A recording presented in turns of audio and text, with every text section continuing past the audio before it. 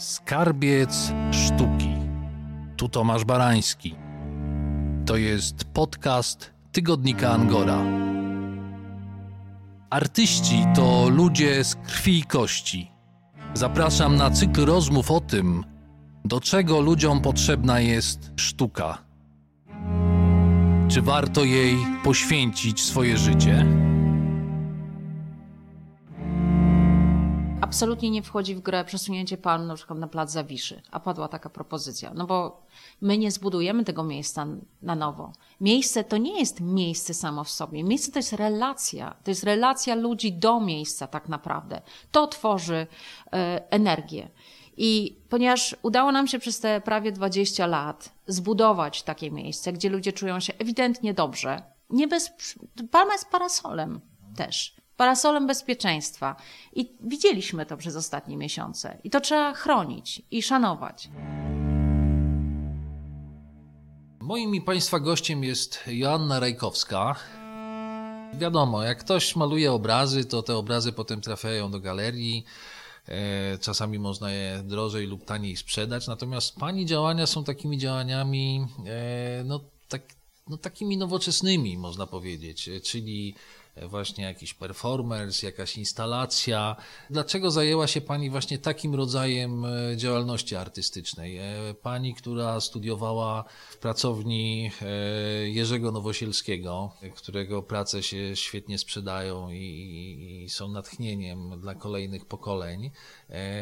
Oczywiście Pani, podejrzewam, sporo obrazów namalowała. Cały czas pewnie gdzieś to malarstwo sztalugowe Pani towarzyszy. Natomiast znana jest Pani zupełnie z innych działań. Dlaczego tak się to poukładało? Może z takiej wiary, że bezpośrednie fizyczne obcowanie z dziełami, w ogóle ze sztuką, jest po prostu bardzo, bardzo istotne. Ten kontakt, bezpośredni kontakt z materią, jeszcze w takim oglądzie 360 stopni, czyli krótko mówiąc sztuka w przestrzeni publicznej. Tak. To jest zupełnie, właściwie to jest więcej niż,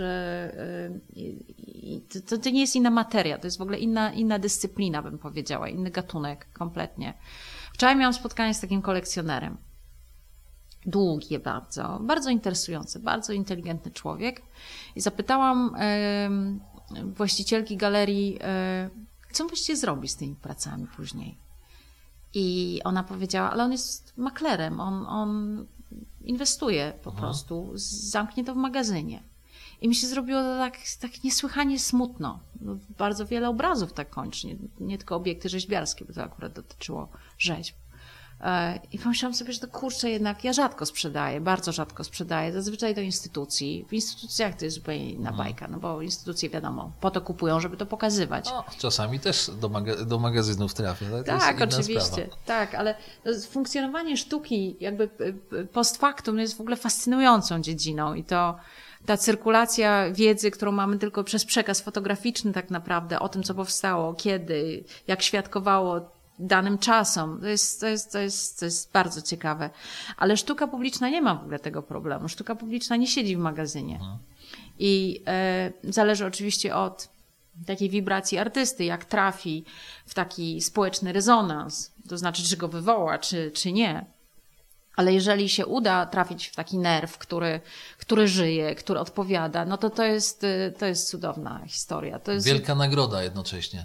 Tak, to jest też wielka nagroda, ale takie poczucie, ja wiem, jakiegoś takiego streamingu po prostu, energii, który się dostaje cały czas od ludzi, ale też od tej relacji ludzi z pracą. I to jest zupełnie inna chemia, jeśli chodzi o takie nadpisywanie historii, narracji w przestrzeni publicznej, które się toczy bez przerwy. I dla mnie jest to bardzo teatralna narracja. To znaczy Palma na przykład zmienia skrzyżowanie Alei Jerozolimskich z Nowym Światem właściwie w scenę, i która jest głównym elementem scenograficznym.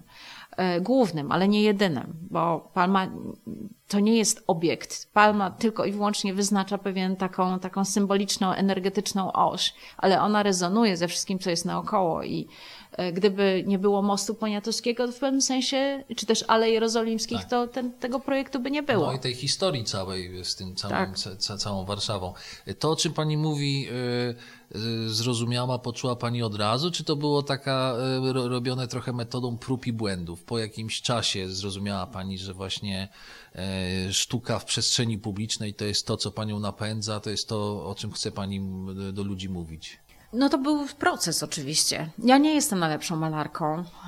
Teraz mam pomysł i myślę intensywnie o obrazach, ale no powiem szczerze, inni to robią lepiej, mi się wydaje, niż ja. I z taką nieśmiałością podchodzę do takich moich powrotów malarskich i z tremą kogoś, kto właściwie Zaczyna ciągle. Zaczyna cały czas i nie ma języka i tak dalej. Przypomina mi się taka anegdota Wajdy, który zobaczył obrazy Wróblewskiego i powiedział, że nie, on nie będzie malarzem, bo po prostu ten człowiek potrafi dużo lepiej opowiedzieć o tym, o czym on myśli. Tak, dokładnie. I poszedł w inną stronę, jak wiemy. Dokładnie tak jest. Także ja tak, metodą prób i błędów na pewno, ale zaczęło się od takiego mega uderzenia, czyli od palmy właśnie i ta palma mnie nauczyła dokładnie, czym jest ta dyscyplina, którą sobie nagle nawet nie wymyśliłam, tylko która się wydarzyła, o tak.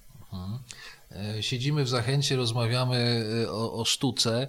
Zachęta jakiś czas temu wydała taką ciekawą monografię i w tej książce znalazłem taki esej Hanny Wróblewskiej, która zwraca uwagę, że dzisiaj klasycznie rozumiane obrazy nie są już dominującym medium w sztukach wizualnych. Mówi dalej, że artysta nie tylko musi negocjować swoją pozycję w społeczeństwie, by być widzianym, słyszanym i uznanym, ale także rolę samej sztuki. Czy pani się z tym zgadza? Rozmawiamy właśnie w kontekście nie obrazy, nie malarstwo sztalugowe, tylko różne inne formy wypowiedzi artystycznej. Pewnie tak, znaczy na pewno tak. Hanka ma 100% rację. Negocjowanie przez samego artystę swojego miejsca w świecie, w sztuce. Tak, ja wyobrażam sobie, że z drugiej strony, czyli na takim terytorium już refleksji o tym, jak wygląda nasza działalność społecznie, politycznie, tak pewnie można byłoby to nazwać. To jest negocjowanie. Natomiast w samej akcji, po tej właśnie drugiej stronie aktywności, to nie wygląda i ja tego nie odczuwam jako negocjacje. Chociaż jest to jak najbardziej właściwy termin. Nie wiem jak to nazwać, szczerze mówiąc. Myślę, że jest to też taka praca nad granicami między publicznym i prywatnym na przykład. I wyobrażam sobie, że to rzeczywiście może negocjować taką legitymację artysty czy artystki do opowiadania nie tyle o rzeczach intymnych, co korzystanie właściwie z własnej biografii, legitymizowanie tego właśnie i mówienie o tym z takim poczuciem mocy i jakby prawa. I to mi się wydarzyło w sposób zresztą bolesny, kiedy pracowałam wokół, tak chyba powinnam powiedzieć, choroby mojej córki. I to opowieści o tej chorobie, oczywiście nie wprost, ale były podłożem, może tak, były podłożem wielu projektów i bardzo płodnym zresztą podłożem. I musiałam o tym opowiadać, odpowiadając na pytania dziennikarzy na przykład, albo posługując się wprost jakimiś terminami medycznymi.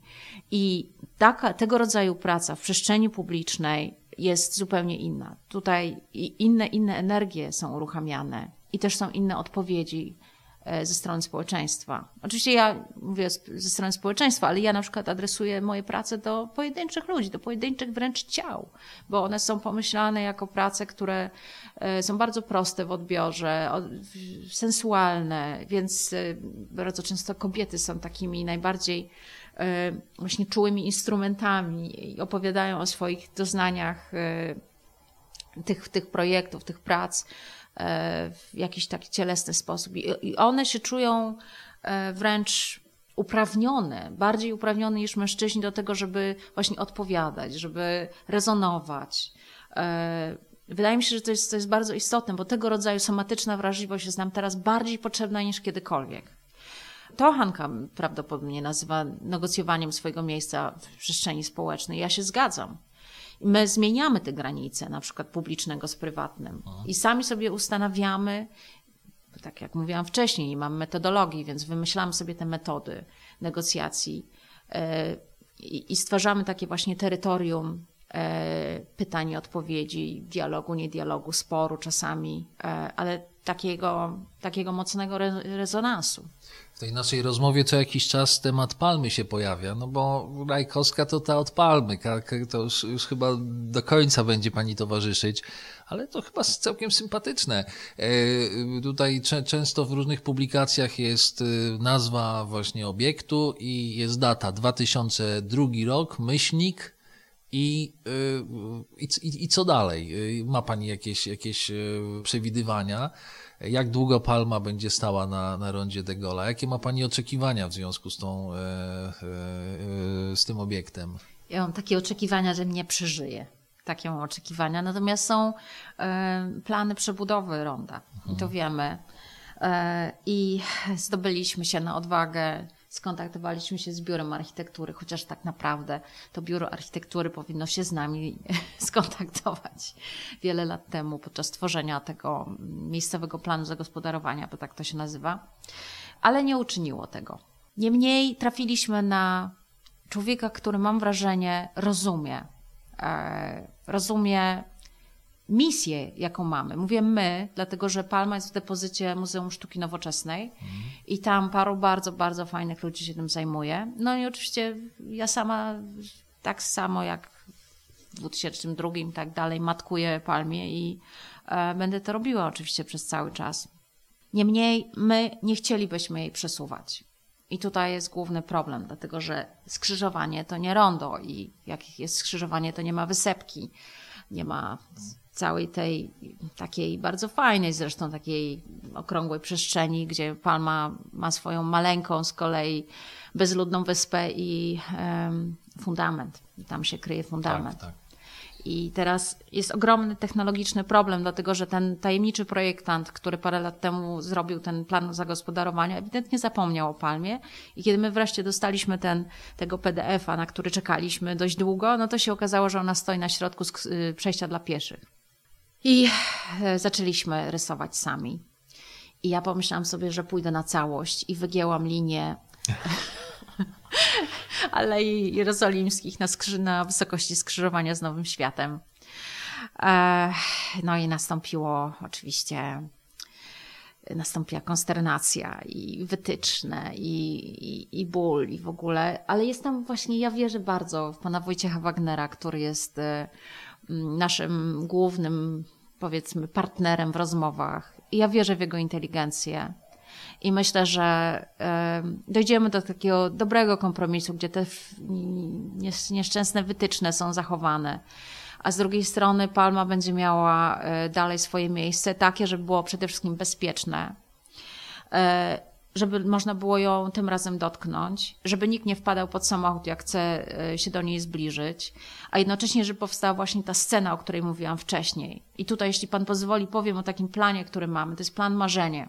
Bo chcemy, żeby właśnie Palma była dalej tym głównym elementem scenografii tej sceny, o której wspomniałam, ale z drugiej strony chcielibyśmy bardzo zagospodarować tą taką deltę Nowego Światu, bo Nowy Świat się rozszerza w stronę Smolnej i... Tam jest taka wysepka niewykorzystana, pasy takie. Tak, no tam jest troszkę fajnych kwiatków, ziół i to jest okej, ale to jest rzeczywiście miejsce, gdzie jeżeli ktoś brał udział w protestach strajku kobiet, to dziewczyny tam stały i to nie jest przypadek. To jest sposób, w jaki ja bardzo często pracuję. Patrzę, jak ludzie chodzą po prostu, gdzie stoją, gdzie siedzą, gdzie nie chcą być, gdzie są przestrzenie, które są energetycznie bliskie zeru, gdzie po prostu leży jakiś czakram. Ja to pilnie obserwuję wszystko i tam rzeczywiście dziewczyny, i nie tylko dziewczyny, wszyscy siedzieli, stali, byli. To znaczy, że to miejsce jest ważne. To znaczy, że tam jest energia, ten czakram. I wysłałam nawet list do prezydenta Trzaskowskiego, którego w ogóle strasznie lubię. Myślę, że to jest w ogóle swój facet, swój chłop i że zrozumie. Mam nadzieję, że zrozumie, że ta delta to jest przyszły plac. Ja to tak widzę. I że trzeba się tym zająć. Po prostu to jest dobre miejsce, gdzie ludzie chcą być i to byłaby właśnie to wejście na tą scenę, którą tworzyłaby de facto Palma. I gdzie można byłoby mówić, co się myśli, tańczyć, jeździć rowerami, przychodzić z psem i zadzierać głowę do góry, gdzie po prostu to jest miejsce o świetnych proporcjach, świetnej energii. Wystarczy po prostu je leciutko upgrade'ować, że tak powiem. Na nowo odkryć. Na nowo odkryć i nazwać. I oczywiście mamy nawet nazwy na podorędziu, ale też nie mamy prawa nazywać tego miejsca i ja nie chcę tutaj łamać procedur. Chcę działać zgodnie z prawem i w porozumieniu z miastem. A wracając jeszcze na chwilę do Palmy, powiedziała Pani, że nie chcecie przesuwać tej Palmy. Ja wiem, że to jest jakaś ostateczność, ale z jakiego powodu? Z tego powodu, że ta Palma właściwie już wrosła w pewne miejsce i po przesunięciu to byłaby zupełnie inna Palma? To znaczy przesuwać, a przesuwać. Przesuwać będziemy musieli.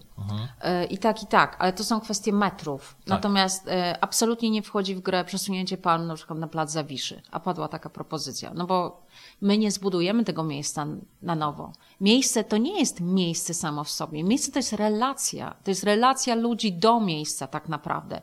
To tworzy energię. I ponieważ udało nam się przez te prawie 20 lat zbudować takie miejsce, gdzie ludzie czują się ewidentnie dobrze, Palma jest parasolem też, parasolem bezpieczeństwa. I widzieliśmy to przez ostatnie miesiące. I to trzeba chronić i szanować. To po pierwsze. Po drugie jest coś takiego jak oś widokowa. I ja pracuję z osiami widokowymi. To są święte wytyczne, tak, nie wytyczne komunikacyjne, tylko wytyczne takiego, jak to nazwać, to jest po prostu taki, szczególnie w Warszawie się to mocno czuje, ale nie tylko. No ale w architekturze, czy nawet w starożytnym Rzymie, Grecji, no to była świętość, prawda? Pewna tak. Oś, pewna symetria architektoniczna. I ten tajemniczy projektant, który robił ten plac, zapomniał o osi widokowej. No i bardzo szkoda, bo jeżeli się idzie, albo jedzie rowerem, albo powolutku jedzie samochodem mostem Poniatowskiego, to te poszczególne jakby kulisy, które się odsłaniają i pokazują nam budynki po prawej, po lewej i drzewo po środku, to ma swoje proporcje. To widać na Pani zdjęciach, prawda? Tak. Które czasami gdzieś tam na aukcjach wypływają. To jest naprawdę jedna z najważniejszych rzeczy, bo my oczekujemy tego podświadomie, że coś się wyłoni, bo znamy te widoki. Pamięć to jest wiele różnych poziomów i niekoniecznie świadomych, więc jeżeli oczekujemy tego widoku, niedobrze byłoby go niszczyć. Będziemy musieli przesunąć Palmę prawdopodobnie troszeczkę w prawo parę metrów i trochę do przodu właśnie w stronę Alei Jerozolimskich bardziej. I to jest jak najbardziej okej. Jeżeli rzeczywiście Biuro Architektury zaaprobuje to będziemy mieli taki trójkąt właśnie. Palma, ten plac, który ja sobie gdzieś głęboko w sobie nazywam Placem Jerozolimskim. Pewnie to nie przejdzie, ale byłoby to piękne. Nie mój pomysł, ale bardzo mi się spodobał. I palmiarnię, którą w tej chwili zorganizowaliśmy po Pałacyku Branickich w miejsce neogotyckiej apteki, która tam była przez długi czas. No myślę, że trzeba tutaj myśleć optymistycznie, że dojdzie do jakiegoś kompromisu, bo trudno sobie wyobrazić demonstrację tutaj w obronie Palmy. Znaczy trudno, no może nie trudno, łatwo. No. Myślę, że warszawiacy będą bronić Palmy. To już parę było. Dokładnie, już tutaj jest grupa zaprawiona w boju. Rozmawiamy o Palmie, tutaj taki cytat przygotowałem. Profesor Roch Sulima powiedział: Palma oznaką sukcesu artystycznego Rajkowskiej. Nie, to nie jest żaden... Przede wszystkim ja nie nazywałabym czegoś sukcesem, nad czym spędziłam 20 lat prawie i czego w większości na rusztowaniu, naprawiając po prostu wypadające liście. I też niekoniecznie powiedziałabym artystyczny. Palma to jest naprawdę oś symboliczna. Taka oś symboliczna, która jest ważna nawet dla ludzi, którzy jej nie lubią. Jest to energia, jest to coś, co powinno budować relacje. Nas z przestrzenią tego symbolicznego skrzyżowania właśnie Alei Jerozolimskich i Nowego Świata. To jest bardzo, bardzo ważne miejsce. Ja wierzę w taką relację ludzi z ziemią, z miejscami, z taką historią, która jest nie tylko historią ludzką. Nie wiem, relacji nawet z geologią, z tym wszystkim, co jest pod palmą, łącznie z tunelem średnicowym. Mi się wydaje, że to są dobre energie. Korzystając z okazji, że z panią rozmawiam, chciałem zapytać o Jerzego Nowosielskiego. Ja wiem, że w różnych wywiadach ten wątek pojawia się, wspomina pani profesora, ale w tej naszej rozmowie proszę parę słów powiedzieć o tej, nie wiem, współpracy, czy co widać w dziele profesora w tym aktualnym pani działaniu, czy tu jest jakaś taka jakby kontynuacja, może ma pani jakieś prace mistrza, które panią rano napędzają do tego, żeby wstać i ciężko pracować. Proszę opowiedzieć. Nie nazwałabym tego relacją, bo ja jestem ostatnim rocznikiem, który profesor jeszcze uczył. I był bardzo zaawansowanym alkoholikiem. To już było takie resztki człowieka niestety.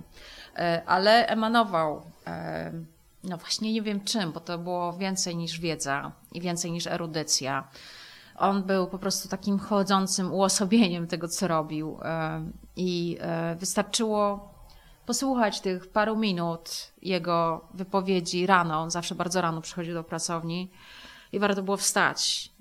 Dlatego, że on uczył nas takiej bezpośredniej, bardzo fizycznej relacji z rzeczywistością. On się nie zajmował malarstwem de facto. No, malował oczywiście, świetnie malował, ale on nas w ogóle nie uczył malarstwa. Jeżeli uczył, to w sposób beznadziejny, tutaj powiem szczerze.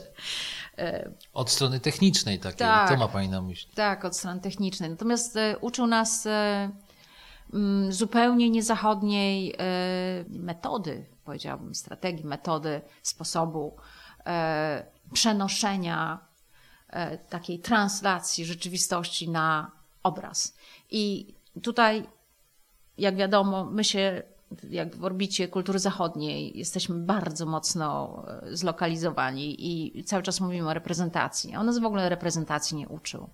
On nas uczył uosabiania, wcielania, inkarnacji, czegoś, co jest domeną Wschodu. Jak najbardziej. To są sposoby malowania ikon, gdzie malujący pości, medytuje, przygotowuje się i potem wciela, staje się takim kanałem dla Boga, który potem jest uosobiony w ikonie. I no, to są tajemne rejony. Dla mnie osobiście kompletnie niedostępne. Ja nie potrafię się utożsamiać, czy też otwierać na żadne siły z góry. Chciałabym, ale kompletnie nie potrafię. Natomiast taka relacja pozioma z rzeczywistością, z innymi ludźmi, które ja nie mam kompletnie żadnych pancerzy, żadnych masek i to jest też, sądzę, byłam dobrym materiałem dla niego. Trafiła się taka osoba, która po prostu w takim ostrym treningu, wychowana przez osobę, która nie była całkiem zdrowa psychicznie, ja byłam kompletnie pootwierana.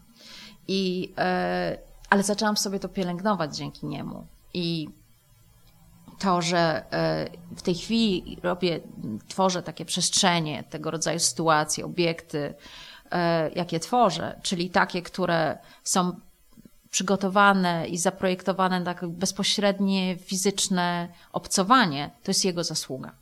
Znaczy, ta jego propozycja, czy mogłaby pani się stać tym japiem, które pani maluje, tak bardzo głęboko we mnie weszło, że ja zaczęłam dokonywać jakby tłumaczenia tego sposobu malarskiego na przestrzeń publiczną, na obiekty rzeźbiarskie też. Więc to rzeczywiście te energie miejsca najczęściej przechodzą przeze mnie. Ale ja nie tylko z miejscami pracuję, bo to co pan przeczytał wcześniej, powstało bardzo, bardzo dawno temu. Ja już troszeczkę opuściłam te rejony. Ale niemniej cokolwiek robię, pracuję podobnie. Gdyby Jerzy Nowosielski tutaj pochodził i pooglądał pani rzeczy, to co by powiedział? Jak pani myśli? Nie wiem. Poczułam się nagle jak studentka z powrotem. Ja myślę, że on miał w sobie niezwykle szeroką inteligencję. To znaczy jego spektrum wiedzy się przenosiło na ten moment, w którym był. On to rzeczywiście wykorzystywał tą wiedzę w jakiś taki niezwykły sposób. Z nią pracował cały czas. To nie była wiedza gdzieś tam zamknięta w magazynku i otwierana od czasu do czasu, tylko to jest wiedza, którą uruchamiał. I myślę, że wiedzę i wrażliwość, którą miałby, uruchomił w przypadku na przykład Rhizopolis. Już wtedy za życia był klasykiem, natomiast po śmierci można mówić o pewnym takim, nie wiem, sukcesie rynkowym Jerzego Nowosielskiego. Pani miała świadomość, że te rzeczy, które maluje, mogą być tak dobrze odbierane przez rynek. Ja nawet nie mówię o tych setkach tysięcy, które dzisiaj trzeba zapłacić za te obrazy, tylko o tym, że te obrazy tak się zaczną ludziom podobać i przemawiać do nich. Wie pan, to są w ogóle dla mnie ciemne rejony. Naprawdę. Ja się kompletnie nie znam na rynku. No bo te rzeczy, które ja robię, są bardzo No właśnie, to też jest okazja, żeby o tym porozmawiać. Proszę o tym parę słów powiedzieć, bo ja śledziłem jakieś aukcje, sprawdzałem, co pani sprzedaje. No rzeczywiście, no trudno sprzedać taką instalację tutaj Zachęty. Jak pani to wszystko godzi, tak życiowo, finansowo? Myślę, że to dla naszych słuchaczy też jest interesujące. Ja w ogóle nie godzę. Ja nie żyję ze sztuki. Ja nie żyję ze sztuki, bo bym się po prostu nie utrzymała kompletnie, więc nie jestem w stanie panu odpowiedzieć kompletnie na to pytanie. Musiałby pan porozmawiać z galeriami, które się mną od czasu do czasu zajmują. W aukcjach się sprzedają rzeczy, z którymi my już nie mamy żadnej kontaktu, tak. Ani żadnej łączności, ani też żadnych przychodów, co jest w ogóle absolutnym kryminałem. To nigdy tak nie powinno być. Bo to jeszcze pogłębia naszą nędzę naszej sytuacji. Znaczy rynek wtórny. Ktoś kiedyś wszedł w posiadanie jakiejś pani pracy, jakiegoś zdjęcia czy jakiejś rzeźby, no i teraz to z zyskiem chce sprzedać. Tak, oczywiście, ale są takie postulaty już od dawna, żeby były jeszcze tantiemy. To znaczy, żeby zawsze ta część praw autorskich była opłacona, która, nawet jeżeli jest w ruchu oczywiście finansowym. Tak. Wydaje mi się to bardzo, bardzo sensowne, dlatego że proszę zwrócić uwagę, że my jesteśmy pozbawieni kompletnie wszystkiego. Nie mamy ubezpieczeń, nie mamy już nie mówiąc o dochodach jakichkolwiek regularnych. Żyjemy od czasu do czasu z jakichś takich większych sprzedaży, jeżeli ktoś w ogóle ma szczęście i sprzedaje. I ja od czasu do czasu dostaję jakieś większe pieniądze, tylko nawet jak podzielę je na, nie wiem, 12 miesięcy w roku, to wychodzą takie śmieszne sumy, że ale nikt tego nie bierze poważnie. Mówiąc brutalnie i pytając wprost, no co pani może sprzedać? Już w tej chwili bardzo dużo obiektów i bardzo dużo szkiców, bardzo dużo fotografii, które rzeczywiście mogłyby wejść w obieg. I ja czuję, że zaczyna się coś dziać wokół mnie. Jedna, druga galeria zaczyna pytać o to. Natomiast nie jest to moim specjalnie celem. Ja bardzo bym chciała oczywiście sprzedawać i przy tym jest kupa roboty, niech pan wierzy. To takiej niewdzięcznej. Ale najbardziej mnie cieszą właśnie takie sprzedaże instytucjonalne. Ja myślę, że ja się do tego nadaję. Wyobrażam sobie, że Rhizopolis może być jak najbardziej w stałej kolekcji jakiegoś muzeum. Jako właśnie taka przestrzeń, jaka jest. Nawet z wymienialnymi elementami. Korę można wymienić, tak? Czy nawet karpę. No, też można wymienić, jeżeli coś się stanie, wyschnie za bardzo. Natomiast wyobrażam sobie to jako miejsce, do którego się wchodzi. No pytanie, czy polski rynek sztuki, czy polski rynek instytucji publicznych dorósł do takich rozmiarów i do takiej skali, bo to jednak jest, nawet jeżeli chodzi o taką codzienną obsługę, o przestrzeń, o gabaryty, rzecz spora, prawda? Są większe rzeźby, niech pan wierzy, i cięższe, i bardziej wymagające w obsłudze. Polska ma szczęście do bardzo inteligentnych, ja wiem, my obsługujemy jakby to pole wszyscy, kuratorzy, krytycy, artyści. Mamy super artystów. Ja z taką wielką radością wróciłam tutaj do Polski, bo byłam przez parę lat w Wielkiej Brytanii, tam z powodów osobistych i ta łączność, jaką czuję tutaj z artystami, z moimi przyjaciółmi i przyjaźń, jaka mnie łączy w ogóle z wieloma kuratorami, jest czymś super. To jest fenomenalne zupełnie. A proszę może na koniec już powolutku opowiedzieć o tym znaczeniu podróży w Pani życiu, bo był Izrael, był Nowy Jork, wspomina Pani teraz o Londynie, były też wątki szwajcarskie w Pani życiorysie. To wszystko, myślę, ma duże znaczenie. No ma, pewnie. No, trzeba mieć horyzont jakiś. Wie pan, że ja do tej pory taką stacją telewizyjną, którą oglądam namiętnie, cały czas oprócz BBC jest Al Jazeera na przykład, bo wydaje mi się, że tam są najfajniejsi dziennikarze, którzy zresztą przeszli z BBC do Al Jazeera. I oni mają swoich lokalsów, że tak powiem, w każdym rejonie świata i to mi daje taką perspektywę zupełnie nieeuropejską. I ja nie chciałabym, mimo takiego grubego korzenia, jaki tutaj mam, zamykać się do tego rejonu jednak. Jeżeli coś robię, to robię to zawsze wobec świata. Bardzo dziękuję za rozmowę. Żegnając się, zapraszam na kolejne podcasty Tygodnika Angora. Całość zmontował Wojciech Barczak, a rozmowę poprowadził Tomasz Barański. Dziękuję. Dziękujemy.